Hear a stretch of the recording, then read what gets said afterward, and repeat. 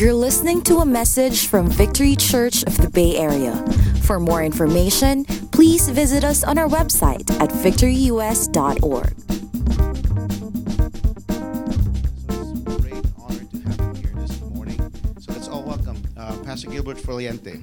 Thank you, Pastor Neil. Greetings from Every Nation Philippines, Victory Philippines. Shout out to all the Victory U Belt. We're here. Again, thank you, Pastor Neil. Pastor Neil shared a little bit about how we've come to know each other. We've been friends for many years. Pastor Neil and Blanche, of course, we go way back, and we're classmates, and we're always guinea pigs. And we've traveled together, ministered prophetically in our different Every Nation churches, not just in the Philippines, but all over. And one thing that I really appreciate about Pastor Neil. How many of you appreciate your pastor, Pastor Neil and Blanche? Yeah, so we usually come here, Pastor June, Pastor Michael, Pastor Steve, but I hope you get something from our preaching whenever we preach. I hope you get blessed. I hope you somehow get in something at least. But I want you to know that the most important sermons and preaching that you're going to hear from this pulpit is coming from him, because he is a man who's here to serve you and to serve this city. And that's what I really appreciate about Pastor Neil. The Bible says in the book of Proverbs that many a man claim to have unfailing love, but a faithful man who can find. You see, we live in a world that celebrates and honors people for many different things. And yet the Bible's values are very different. And the Bible talks about a faithful man. And that's a rare find. And I just want you to know that you're blessed to have a man of God who was here to faithfully serve God and to faithfully serve this city and to faithfully serve you as a church no matter what happens. And again, thank you, Pastor Neil. Thank you, Blanche, for faithfully serving for the past 9 years here in this city. So again, let's give a round of applause to our pastors. Thank you for serving. As Pastor Neil have said, we're going to start off with a new series, Truth Be Told. And Jesus gave about around 46. There's been a debate on how many parables he gave, but about 46 parables in the Gospels. And we're going to look at some of them, eight weeks. So we're going to look at 8 of them. And if you are familiar with parables, parables usually embody much of the fundamental truths that Jesus was trying to teach while he was on earth. If you look at what parables do, parables are simple teachings, yet memorable, because most often it comes with a surprising paradoxical twist in the end. And each parable has a single meaning. Okay, so each parable that Jesus gives has a single meaning, and that's what we're going to look at today. And I think it's appropriate for us to start off with this parable that the Bible calls the parable of the laborers in the vineyard. Now let me start off with this phrase, "That's not fair." How many of you here have ever, at one point in your life, have uttered this phrase before? That's not fair. Raise your hand. At least at one point in your life. Okay, that's all of us. If you've had kids, how many of you have kids? How many of you have ever heard this from your kids? Anytime they say, "That's not fair." Why could they watch all the movies they want and play video games 24/7, and I could only play for 23 hours in a day? That's not fair. Why would my neighbor get to do this and I don't get to do this? That's not fair. We've heard that from our kids. If you are a student, how many of you here are students? You're a student? How many of you have ever said this? You go to class and you see that one classmate of yours never studies, never pays attention, and then during the exam, he gets the highest grade. He tops the exam, and you are doing all you can to study to get that high grade, and you say, "That's not fair." Or maybe you're working and you work so hard and you put an extra effort and extra time, and then you get somebody who's promoted over you, and you say, "That's not fair." Or maybe you're always on a diet. I'm sure this is not you. This is me. And I've got friends who could eat like 5 cups of rice. Female friends. And they could eat burgers and everything, and they don't gain weight. And I eat like 2 pieces of French fries. I gain 20 kilos. Like, that's not fair. why is this happening? One of the things that I really like, I'm an NBA fan. How many of you are fans of the NBA? And there has been an uproar last year when, let's look at this next slide, when Kevin Durant, one of the best players in the world, was added to a 73-win 73-win team called Golden State, and all of the NBA said that's not fair. How many of you would say it is just fair? And so this is probably going to be the picture for years to come. Amen?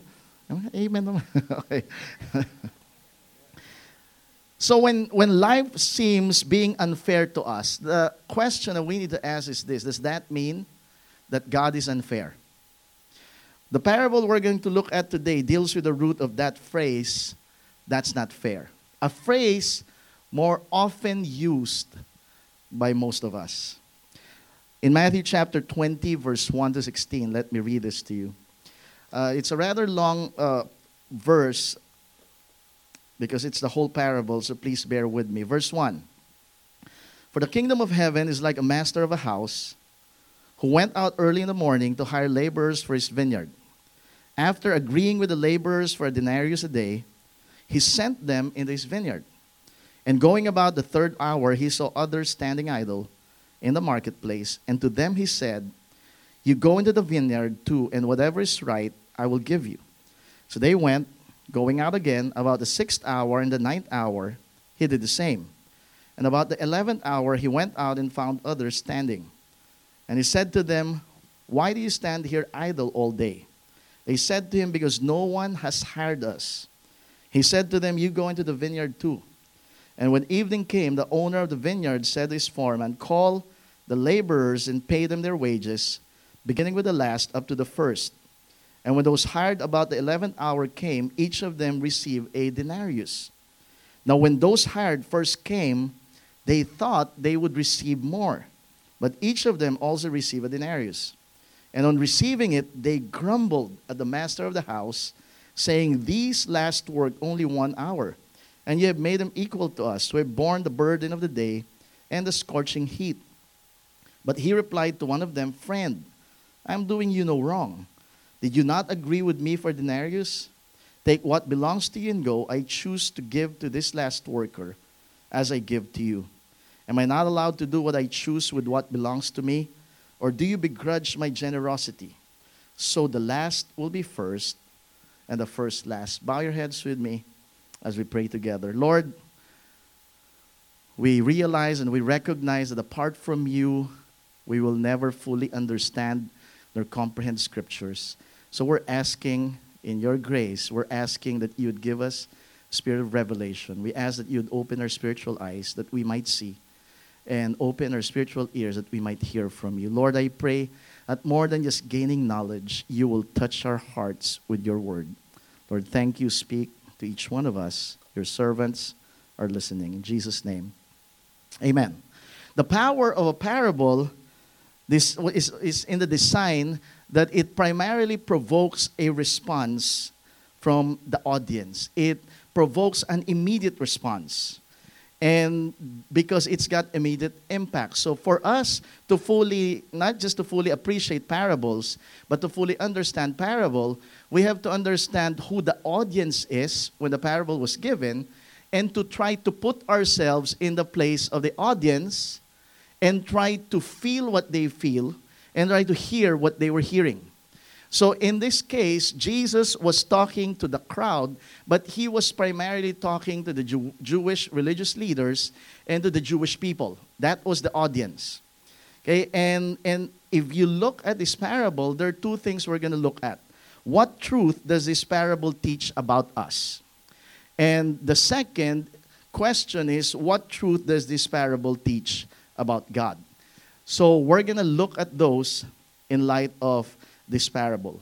Now, the word for, as he started out, for is a word that's used to connect two sentences. It's a coordinating conjunction. So that means that the first verse here was connecting the last verse of the previous chapter.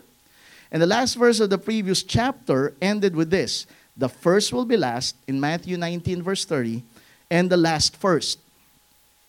So that was and then it started with 4. So that means this was the bookend. This was the first phrase of the bookend. And the last phrase of the parable says the last will be first and the first last.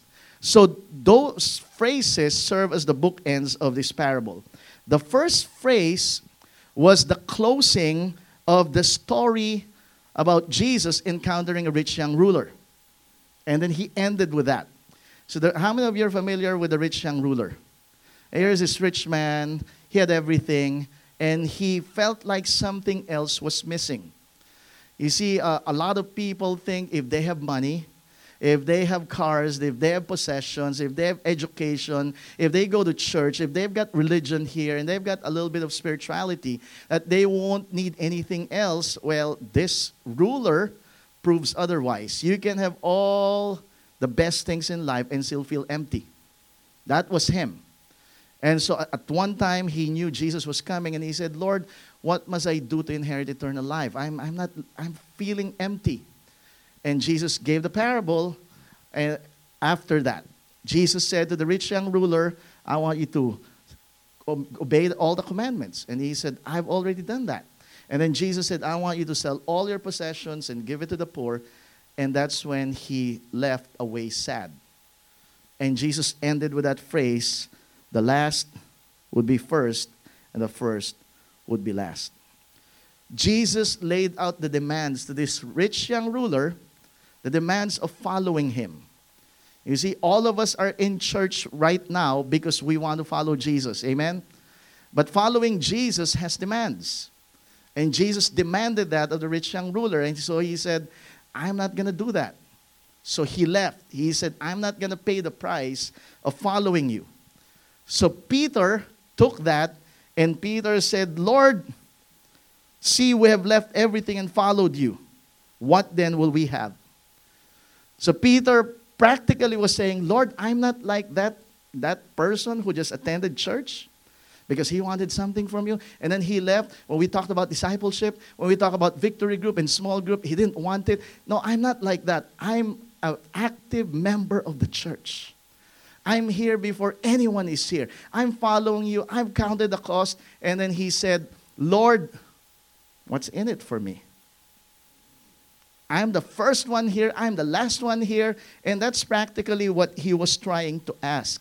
What's in it for me? And Jesus gave this parable. Now, what does this truth teach about us? In verse 11, it says, on receiving it, they grumbled at the master of the house. Now think about that term. They grumbled. But they grumbled after 11 verses. They did not grumble at first. Why? Because if you look at the backdrop of Jericho during that time, Jericho was in the face of increasing poverty and joblessness. In other words, they were in bad recession. So it's hard to get a job. It's hard to get any kind of work. And yet, Jesus hired them, and they got a job. How many of you would say that you're blessed and grateful because you've got a job? That's them. In a phase of bad recession, Jesus hired them. And not only did Jesus hire them, Jesus gave them the amount of salary or income that they wanted. There was an agreement. They were praying, Lord, I pray I'm going to get a job. They got a job. And then, Lord, I pray that I'm going to get a denarius every day. They got it. So they're probably thinking, wow, Lord, this is good. This is good. This is good. Until somebody gets hired and somebody gets the same amount. Somebody gets hired again, less work, and somebody gets paid the same amount. So in verse 11, that's when they started grumbling. Now, why would they grumble? They've got a job, and they've got the salary that they've asked for. Why would they grumble? Here's the reason. The verse after that gives the reason. Here's what the verse says. Now, when those hired first came, They thought they would receive more. I like what the NIV said, the translation. So when those came were hired first, they expected to receive more. Can you turn to your neighbor, tell them they expected to receive more? See, here was the root of the grumbling. The root of the grumbling was with wrong expectations. They had expected to receive more. And what was the root of the wrong expectation? The root of the wrong expectation happened because they compared themselves with what they're receiving from God with what the other person had been receiving from God. So he looked at what he's getting from God, and without looking at anyone, he says, "Thank you, Lord." And then he looked at the person seated next to him, and he said, "Why is he receiving so much more? Lord, I've got a car, thank you, Lord." And then you see another car. "God, why does he have a nicer car?" You've got a house, and you say, "Lord, thank you." And you suddenly realize his house is bigger. One of the things that I love about Steph Curry was a great perspective. Of course, we're in Warriors Nation, so I have to keep talking about the Warriors. Here's what he said. Because Steph Curry, as you all know, has been receiving, the third, before he renewed his contract, like the third or the fourth largest salary in the Warriors team. And reporters have been asking him, "How do you feel about that? Klay Thompson's making more than you're earning. And Draymond Green is earning more. And these all people were earning more. And you're the two-time MVP. How do you feel about that?" He gave a great perspective, and he said this. Let me quote what he said. Is it there? Let me quote what he said. "One thing my pops always told me is you never count another man's money. It's what you've got and how you take care of it. And if I'm complaining about $44 million over 4 years, then I've got other issues in my life." I really like what he said. Do not count another man's money. Because most of the time, wrong expectations are rooted in envy.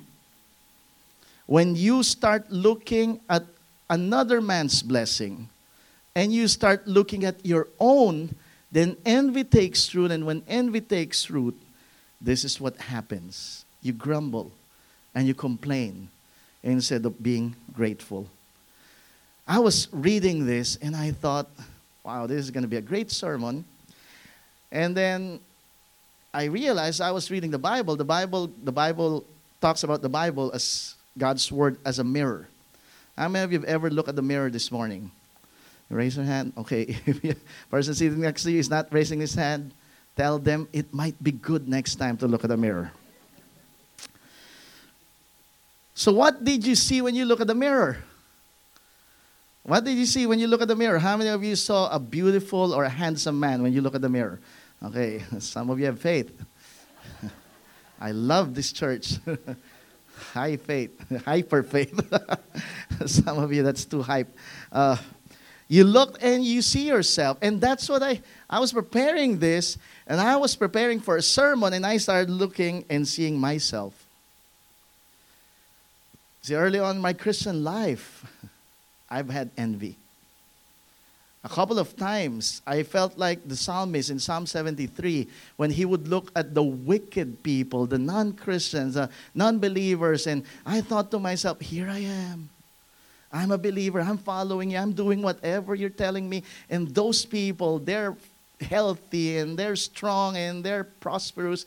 And I'm here, and I felt like the psalmist in Psalm 73. Little by little, I felt my foot slipping away. And until I realized God is the strength in my portion. And I wish, as I was reading this, I wish that's been over with. Because I've been a Christian and a pastor for many years. And then I realized this last year, the root of envy was creeping up in my heart. And I realized this because my wife and I, you see, some of you know how it is to be in the Philippines. It's hard to get to get a house in the Philippines. You're a pastor in the Philippines. It's almost impossible. So I served God as a pastor in the Philippines. I knew in my heart it's going to be impossible for us to have our own house. And yet last year, God had been faithful. After believing God, praying, God had been faithful, gave us a house of our own, a small, tiny house. But it's our own. And when we got it, we were profusely thanking God, like in tears. We were on our knees and said, thank you, Lord. And we live in a nice village. But then every day, I would drive, and I would go to work, and I would see other houses in that village that are bigger and nicer. And I just started out with me and my wife. Oh, that's a nice house. Oh, maybe next time we're going to get that. Maybe. And then every day that we're driving, it slowly crept and slowly crept. And before we knew it was creeping in our hearts. And I thank God for a godly wife. I thank God that my wife just reminded me before we didn't even have a house. Before it seemed impossible to have a house. And we're thinking, why don't we have a big house? At that point, I repented. And I said, Lord, I never want to get to that place where I would utter this phrase, that's not fair. Because you've always been fair. And how many of us have ever done that? How many of us have ever prayed? I was telling some people, you pray for a spouse. How many of you prayed for your spouse? Okay, don't raise your hand. You pray, Lord, give me a spouse, give me a spouse. God gave it, and now you grumble about your spouse. Lord, why did you give this spouse to me? Why him, Lord? Why her, Lord?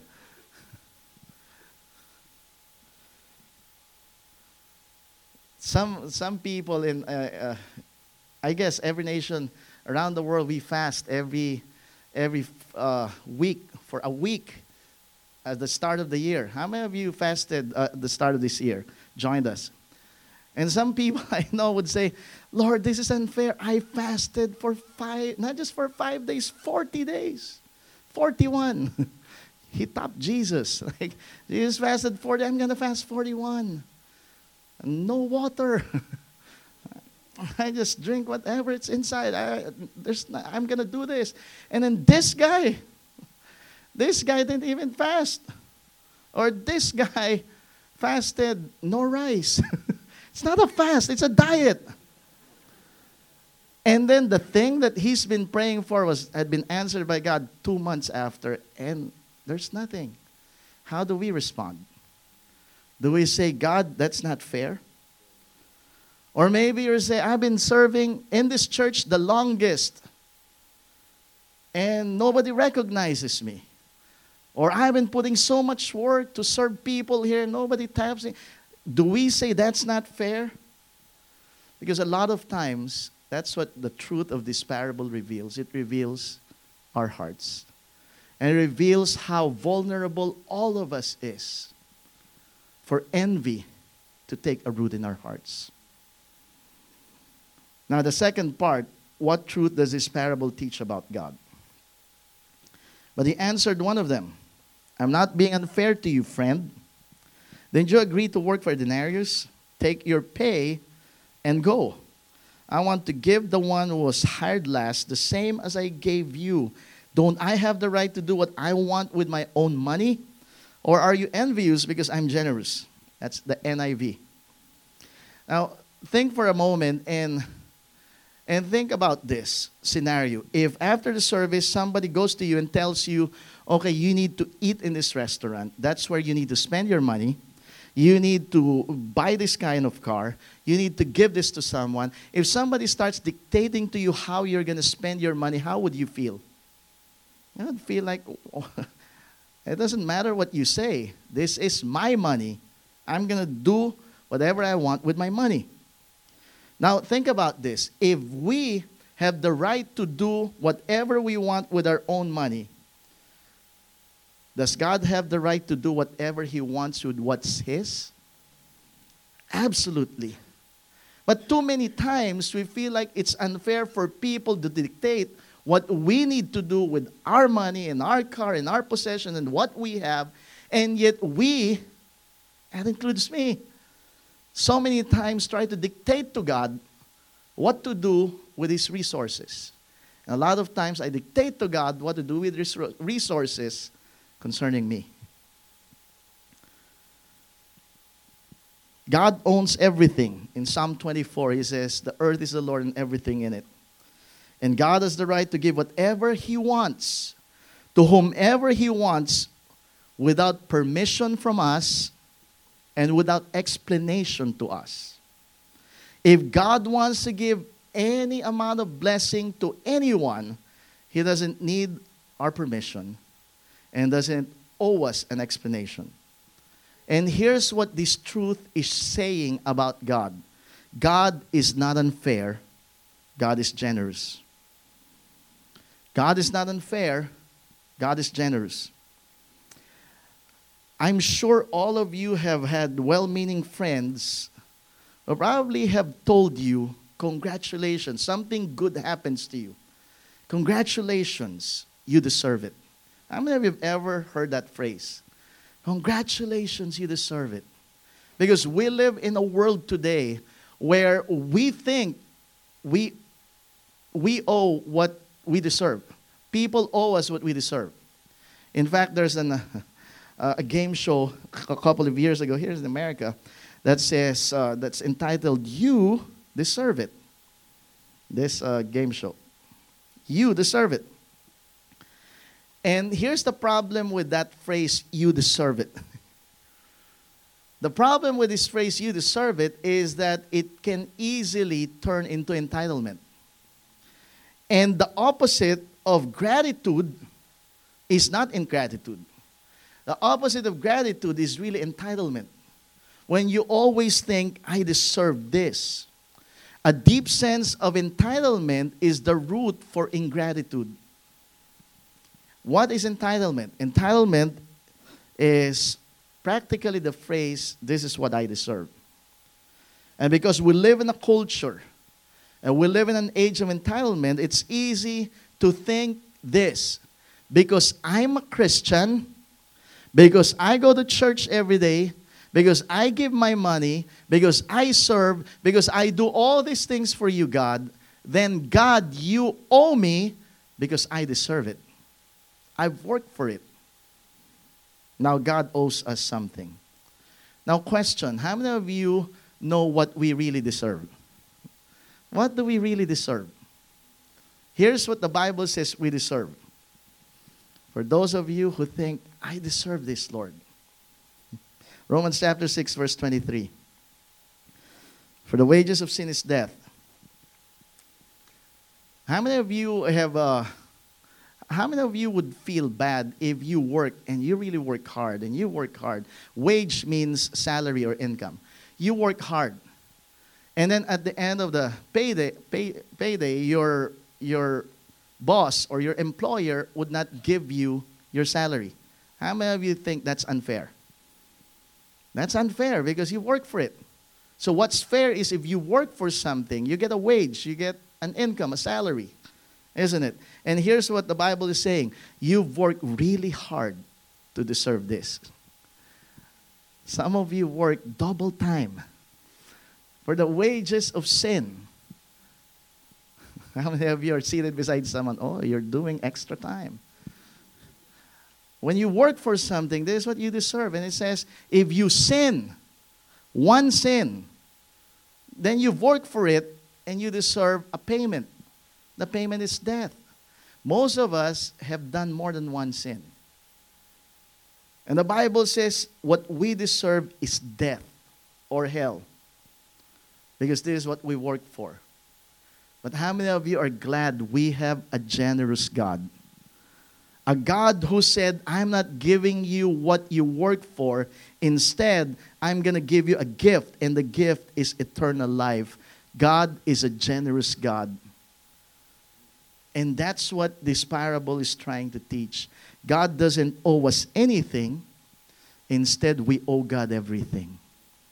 So when life seems being unfair to us, instead of grumbling, we remember, Lord, I don't deserve anything. Lord, I owe you my everything. Now I'm going to end by going back to that phrase, that's not fair. I mean, imagine God looking at the world for many, many thousands of years, always hearing this phrase from the people he created, from the people he died for, crying out, that's not fair, that's not fair, that's not fair, looking into heaven and saying, Lord, that's not fair. But you know, that phrase, that's not fair, was probably at one point was what all of heaven was saying. God, that's not fair. Lord, you're not fair. And you're probably thinking, how could they say that? All of heaven was crying out, Lord, you're not fair to yourself. Because you're leaving the streets of gold and you're going to walk the dusty roads of earth. Lord, you're leaving your divinity and clothing yourself with lowly humanity. Lord, you're not just going to live a human life. You're going to die a gruesome death. You are seated at the throne of heaven, and you'll be born in a ghetto, in a barn. And all of heaven is crying out, Lord, that's not fair. You see, God is more than fair to us. But God, at one point, was unfair only to himself in order for us, for him to be generous to us. And the greatest act of generosity of God was in John chapter 3, verse 16. For God so loved the world that he gave his only Son. Whoever believes in him should not perish, but have eternal life. And so if things don't go the way we think they should, let's not get sad or mad. Let's not wallow in self-pity or despair. When we get to that point where we're contemplating of what should have, what could have, and what would have been, let's try to remember God being unfair to himself so that he could be generous to us. This is the message of this parable. Now, question as I end with prayer. Does our thankfulness depend on our present circumstances? Or does it depend on who God is and what he has done for us? Let's pray. Bow your heads with me and close your eyes. Lord, you said in your word that your word is like a mirror. So, Lord, I pray that as we close our eyes and reflect on your word, we would see ourselves and we would see where our heart is. Lord, we just don't want to play church. We don't want to play religious games and go to church and pay our religious duties to you. We want our hearts to be right with you. So, Lord, examine our hearts and help us examine our hearts. Just like David prayed, Lord, I pray that if there's anything that is not right, that by your grace you would make it right. Let's keep quiet for a moment and just pray, Lord, reveal to me if there's ingratitude, if there's envy creeping in, or if there's a sense of entitlement that is creeping in my heart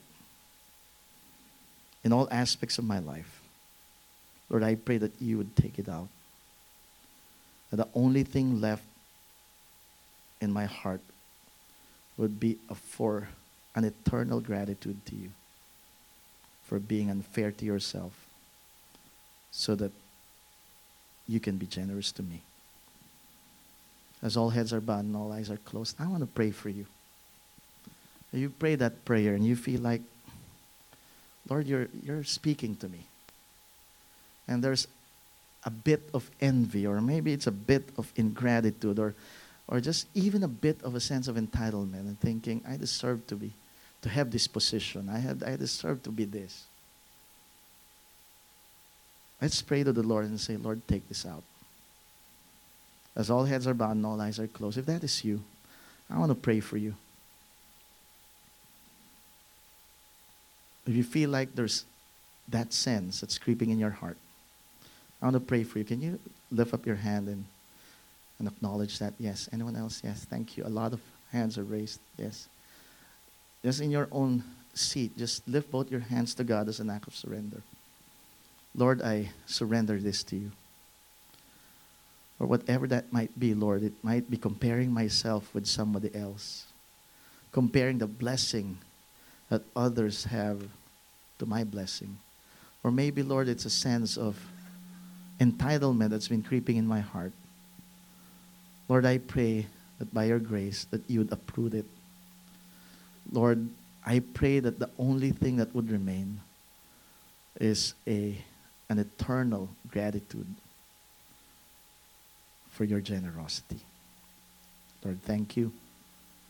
May we be a church that would be eternally grateful. May everything we do as Christians, serving in church, reaching out to people, being kind to others, may everything we do be an overflow of our gratitude for your generosity. And may we live out a generous life for your glory and for your honor.